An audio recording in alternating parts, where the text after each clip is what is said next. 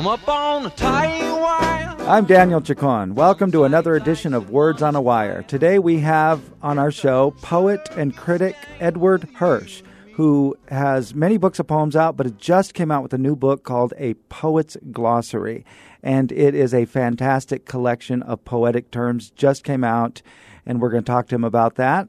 On Poetic License, we have a Fresno poet. Her name is Marisol Baca, and she's going to share some words with us. Oh, and by the way, Ed Hirsch will also read the poem of the week. About 7 years ago, a friend of mine, Agustin Porras, who is a poet, we went to University of Oregon together, graduated from the MFA program, gave me Edward Hirsch's The Demon and the Angel. And I read it and I loved it, and it had an incredible influence on me. And I think it had an influence on many writers and poets because it resuscitated, brought back the term duende as a poetic term. And I remember after reading it, I went to Buenos Aires. I took a year off after I sold my novel And the Shadows Took Him. I took a year off and went to go live in Buenos Aires. I brought that book with me. I underlined it. I dog-eared it. And every morning I would get up and I would write my novel. And then I would read a little bit of Ed Hirsch, a little bit of Edgar Allan Poe, a little bit of Borges, a little bit of Swedenborg. And then I'd go out into the city. And the city just revealed itself to me in incredible ways. And I think it was partially because I was so focused on Duende and so focused on the novel and so focused on reading these incredibly mystical, spiritual writers who I admired very much. It's the city kind of like fed me. It was an amazing experience. And the novel I was working on was called Black Sound. And I got that idea from a quote in Edward Hirsch's book. It says, everything that has black sound has duende. And duende is this concept in poetry, this darkness, this source of artistic inspiration. And so I wanted my novel to have duende, and I called it Black Sound. Well, it was an incredible failure. I wrote for about 6 months every day, and I had a 500-page novel. I sent it to my agent. I was waiting for her to call me back and say, Chacon, you are the most brilliant writer ever. This is going to be big. And she did call me back, but unfortunately that's not what she said. She says, what is this? And this is going to sound strange, but what ended up happening is I started to imagine a character in my novel who was dead. And I didn't know where this character came from, but the character just kind of took over the language, and the novel just went in all these weird places, and it was really dark. I mean, sometimes I would be so immersed in her vision and her world that when I got out of the novel, I felt like I'd just been there for 5 minutes, but then I'd see like hours and hours had passed. Lorca says that duende fights against form. I think I let the duende win in this one, and the form just kind of went crazy. So what I did is what a lot of authors do when they write crappy novels. Out of 500 pages, I think I had about 100 pages that were, quite frankly, pretty good. And they ended up in my latest book, Hotel Juarez, Stories, Rooms, and Loops. And I think there might be some duende there. Who knows? But I got so immersed in that world that people used to call me Professor Duende here at University of Texas, El Paso. Anyway, I'm really excited to talk to Edward Hirsch. Stick around and we'll dip into his latest book, A Poet's Glossary.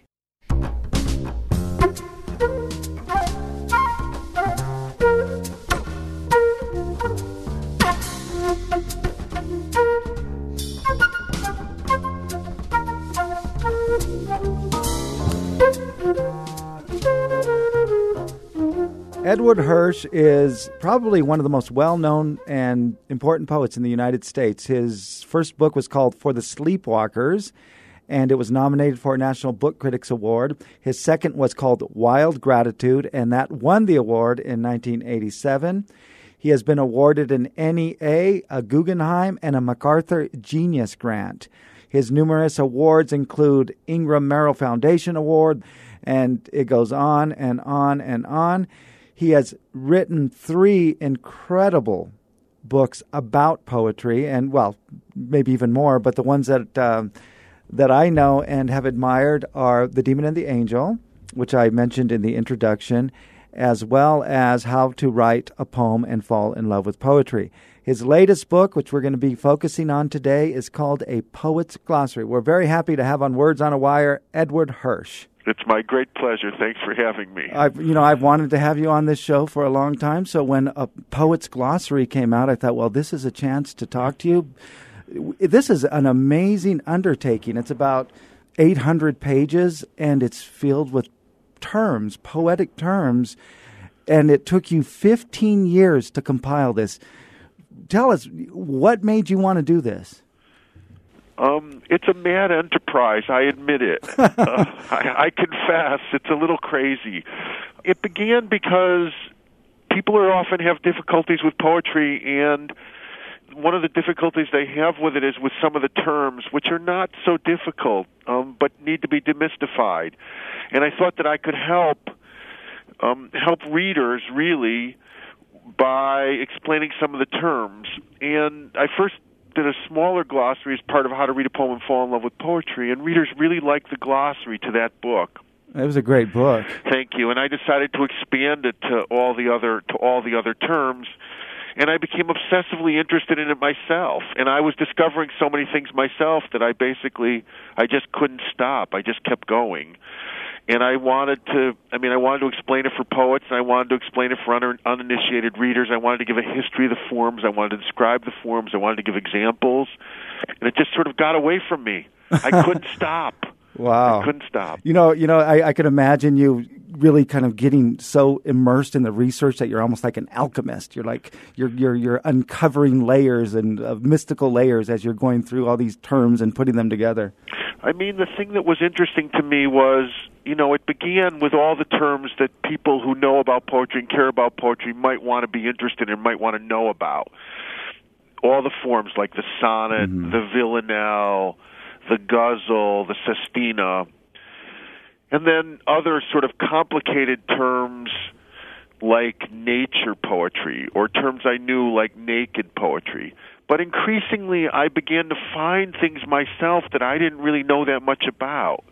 And I myself became very excited about the things that I was finding, and I wanted to bring them to readers because they're not normally considered part of our literary conversation because my book is such an international book.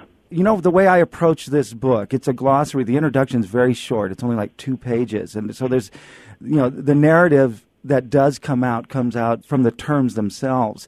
But what I like to do is I like to just go from term to term. I open it arbitrarily, and it's like a labyrinth, I would say, where you can just enter it any way, and it will lead you guided by your interests and also guided by the spirit of the book itself. Well, I thank you so much. That's the idea. I mean, at the bottom of every term, there's this thing that says "see also." Right. And my idea was sort of one thing leads to another, and that it's a kind of pathway. So if you begin with one term and it interests you, you can follow the path to the other terms. So let me give you an example. Say you wonder, what does it mean when the epic poets begin, "Help me, O heavenly muse," or "Sing to me, O heavenly muse"? So you look up invocation. So you read about what an invocation is, and at the bottom it says, "See also inspiration." Because you're getting the idea that there's something that's not entirely conscious in the making of poetry, and poets are calling on some external force for help. I mean, Shelley says, not even the greatest poet can say, "I will compose poetry," because poetry is not entirely subject to the dispensations of the will. So when you get to inspiration, you then could go to the word afflatus, which you may never have heard of, which I didn't really know, which is a Latin term for inspiration, and what the Latin poets meant by that. And that will lead you to spontaneity, and the idea of spontaneity and creativity. And that will lead you to awen, which is a Celtic term for creativity, which will lead you to a bard. And this will give you the idea of how bards operated in Celtic countries, sometimes by training for 7 to 12 years. And that will lead you to the Greek term aotis, which is what Homer may have been as a Greek singer. And so it goes. That's the sort of way I think that the book could lead you around. Obviously, it's a reference if you want to know what an elegy is, or you want to know what an obad is, you can go and look it up. But if there are other things that you'd never heard of, just looking through, you'll find out what drum poetry is, or what Scottish flyting is, things that you just wouldn't normally know about, and I think just expand your poetic universe. Right, and I can imagine a lot of poets. First of all, I think every poet should have this on the shelf. It's an amazing experience. But I imagine a lot of poets in just kind of going through it, choosing, whatever word that appeals to them. Like, for example, the word flarf is very appealing to me on page 236. And I had never heard of this, but I love the sound of flarf. And after reading it and figuring out what kind of poem it was or what it was describing, it almost makes me want to write one. And I guess the definition for farf, it's a term that was coined in 2000, and it means an intentionally bad poem. I know, it's funny, isn't it? Yeah, and then it brings up the idea of spomes. What are spomes? This is the e-revolution that we're on. It's just extremely funny, all of this stuff, because we're talking about, a recent term in which people wrote intentionally bad poems that somehow found some kind of, interest because of putting things together. So that led to a kind of anthology of spam poetry, which sort of consists of spam and other junk mail turned into poems. And then S-poetry or spomes are poems, this is just so peculiar, made up from subject lines of spam emails. So basically what's happening is that the detritus of electronic culture, the leftover stuff, the junk, is just getting recycled purposefully to pay attention to it, to see what kind of language we're using, and to create kind of, in this case, purposefully bad poetry. When your book, The Demon and the Angel, came out, about the source of artistic inspiration, you pretty much brought the word duende back to poetry. I mean, I know that we can, go to Lorca as its source for poetry specifically, but you brought it into the poet's culture, and it just spread so quickly, and everybody was suddenly talking about duende. It was like the hula hoop for poetic terminology. Everybody wanted one. Everybody wanted to talk about it. Suddenly there were like conferences and panels on duende, and it certainly transformed my way of seeing poetry and inspiration. When I got your book, immediately I went to duende. I wanted to see what it said, and as I looked up the term, you talk about how duende is. You mean a mysterious power which everyone senses and no philosopher explains? Yeah, and also the duende is possible. Wherever death is possible, the duende will appear. That connection between duende and death. Right. All that Black Sounds has duende is what a gypsy singer liked to say. I mean, duende is a term that's a really good example of what I'm trying to do in this book. Although I'd already written a book about this. But it's sort of a guide for what I wanted to do. Duende is a Spanish word that we don't really have any equivalent for in English. And if you don't have an equivalent for a word, you don't really have that concept exactly. Mm-hmm. So, just to say quickly, in Spanish folklore, a duende is sort of an imp or a poltergeist-like figure, or a hobgoblin, a trickster, who steals your keys or hides your stuff. But in Andalusia, where Garcia Lorca was from, it had a special meaning for the obscure power and penetrating inspiration of art. It means something like art in the presence of death. And is something, an element of mortal panic or fear, some element of the unconscious, some power, some struggle comes up from the earth and works through the artist and transforms the work into something that was previously unanticipated. And we didn't really have a term for it. And I didn't make up this term. It was a term from Spanish folklore, and then it was a term that Garcia Lorca used powerfully in the late 1920s. And I thought it was exemplified in his book, Poet in New York, and I wanted to try and explain that term and bring it to readers. So that's what duende is. We don't really have a concept for it, but the idea of some kind of special inspiration, dark inspiration, not light inspiration, something that comes from the earth rather than from above, something that has an unconscious power, something that's associated with death, that seemed interesting to me. Yeah, and I think oftentimes that when we write, whether we're writing fiction or poetry, death is somehow involved. Death, becomes the subject. I was trying to wonder how many novels, for example, have death or the dead in the first line. It's always there. I think that, human mortality is something that's very hard for us ever to understand. There's something mysterious about it. I myself can never reconcile myself to the fact that people I care about and have loved actually die, right, and they're not with you in the same way.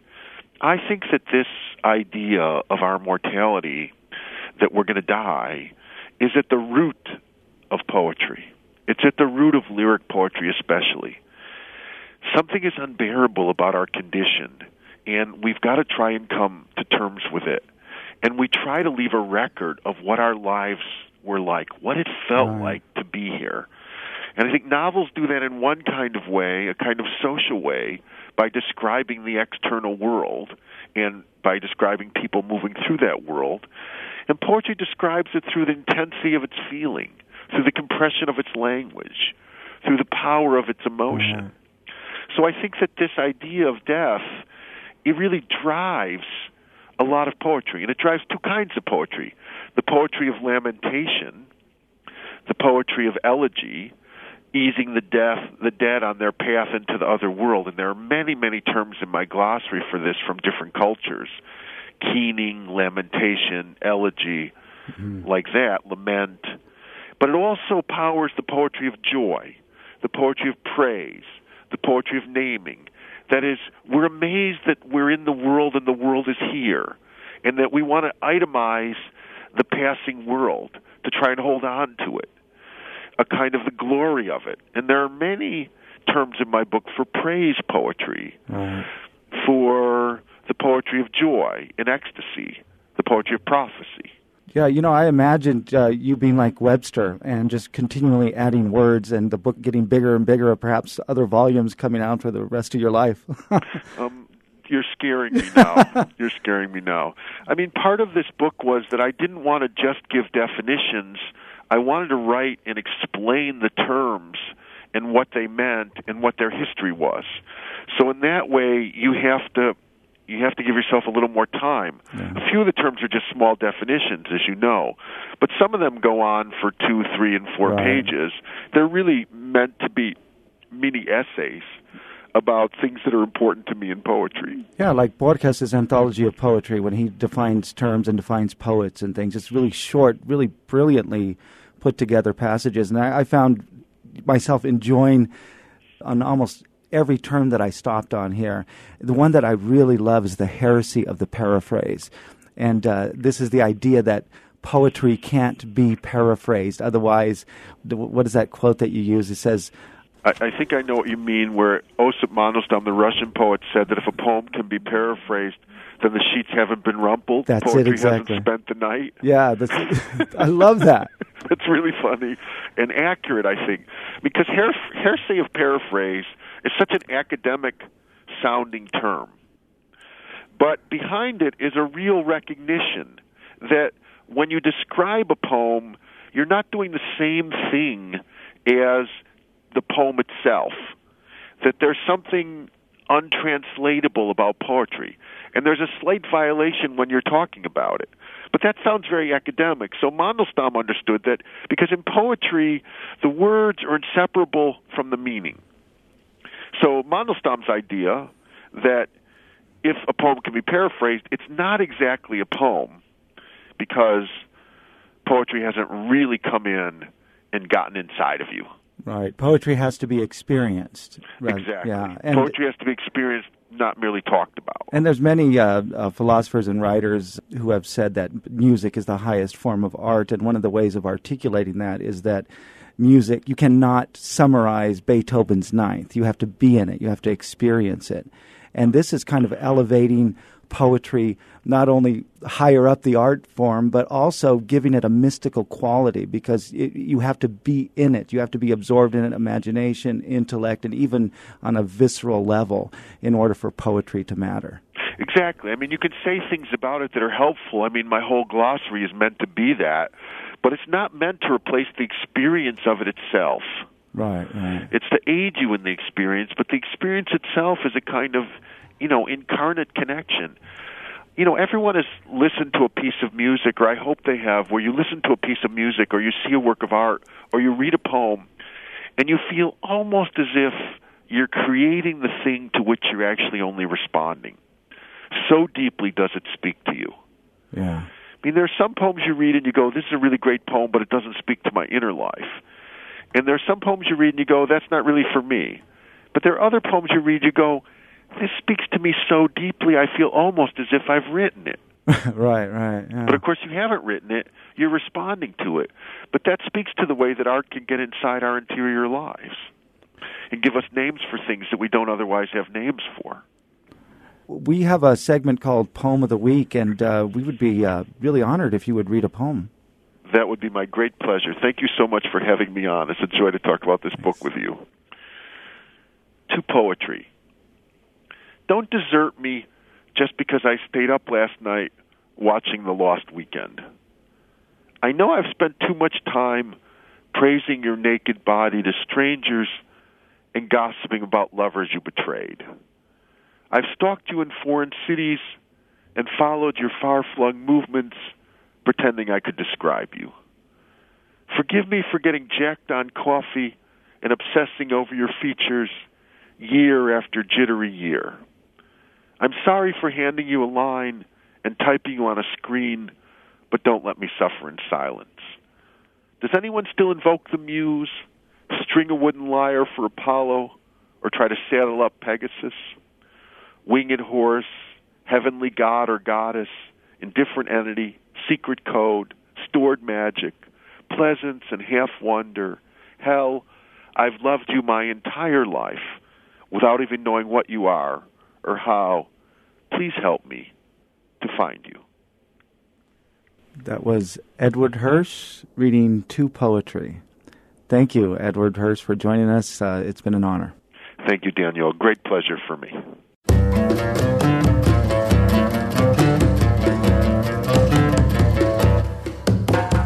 Hi, this is Marisol Baca. I'm going to read a few poems about discovery and memory. I'm a poet. I live in Fresno, California, and I teach English at Fresno City College. The Horno. Mud mound, size of a cellar. 1 September, a cupola was built. A mixture of clay and straw stalks carried from Grandpa's dark blue Ford pickup. Red heap it looked like in the distance. Here is my father's body moving over the frame of the kiln, so that after time it begins to resemble an anthill, and a dark tunnel is dug in the earth, good for smoking freshwater trout, which the men catch in the rivers and lakes. It takes days to let the bricks settle and dry. I count foxtails and stomp in the marsh beside the alfalfa fields. Mother is on the creamsicle phone. She has orders. The crib is now much too small for me. Horno in the rain is deep red. I rubbed my hand over it, and the side of it bled purple like blackberries. Inside, with frozen peas in my mouth, I watch Dad shaping the final bricks. The sun has changed him to a horse. No undershirt, hair black and long like Jesus's in photos. Dad bought ducks in the winter. Mom told stories to Grandpa. I followed the ducks into the furnace and fell asleep. Snow-covered, the Horno had become a hilly shadow stretched at noon, gloomy and long. Clouds, the same color as the inside of that thing. Smoke painted the walls in ash. Feathers left over and over from the ducks. They disappeared after months. I didn't cry when they were gone. He used to smoke trout in it. My father, Magdalena, I am praying for you. I have fallen asleep in the old Horno again. Trout in lakes and rivers. The smoke in wisps along the road. Long trails of feathers beside the fields, lakes, and rivers. The trout inside the rivers.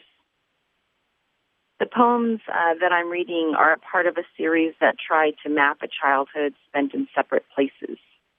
That of daydreams and of waking life, with duende and struggle. The poems here are about the world that I lived in as a child dreamer. We lived on a plot of land that spread out in acres of alfalfa next to the Rio Grande River. My father built a huge working horno at our Ranchitos elementary school. He also built one in our backyard. They found me inside of it one day, a loose layer of soot all over me. I tried for a long time to describe a place that was so obscured by impressions and distant memory, and I let that go so that I could grasp the unreal moments as if they were real, the dream as if it was awake. This world was an enchantment. We also traveled, all of us, the cousins and uncles and aunts, grandmothers and grandfathers, to the rivers and to the Sandia Mountains and the haunted hills outside in the Badlands of New Mexico. The next poem is The Discovery. They found the Nautilus at the peak of the Sandia Mountains. In a crag, they said. I think the sun shone through it, and all the mysteries of its labyrinth glowed. It had a story the petrified animals shared with it, and measure by measure it fed itself on the land. It suffocated in the slime and dark dollops of nothingness. It turned into a moonstone and reminded one of the Pueblo Indians of the sea. He recalled his dreams of the dolphins, his nightmares of their shrieking and singing, and his fantasies of the seaweed and its blotted smell. It had ancient teeth inside its body swirl.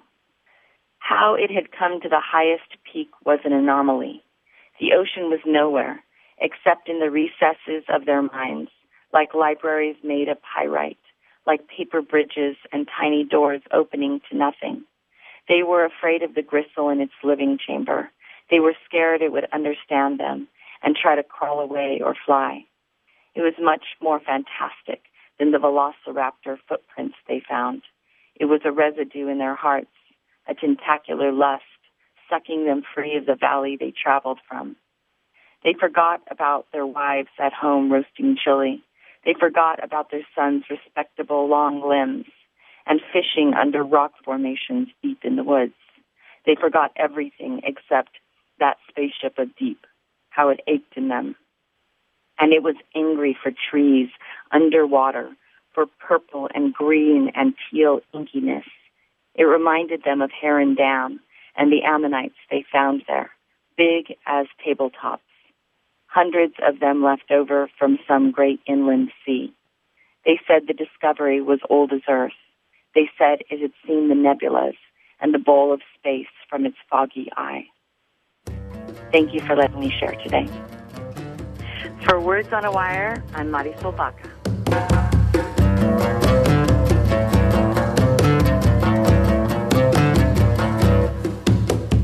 I'd like to thank my guest, Edward Hirsch, for talking to us about his new book, A Poet's Glossary. If you are a poet, or if you know a poet, or if you've ever been interested in poetry, you have to pick up that book. I'd also like to thank Marisol Baca for sharing her poetic license. I'm Daniel Chacon. Join me next week for another edition of Words on a Wire. And don't forget, the next book you read may have a lot of duende. I'm up on a tight wire. One side's ice and one is fire. It's a circus game with you and me. I'm up on a tightrope. One side's hate and one is hope. But the top hat on my head is all you see.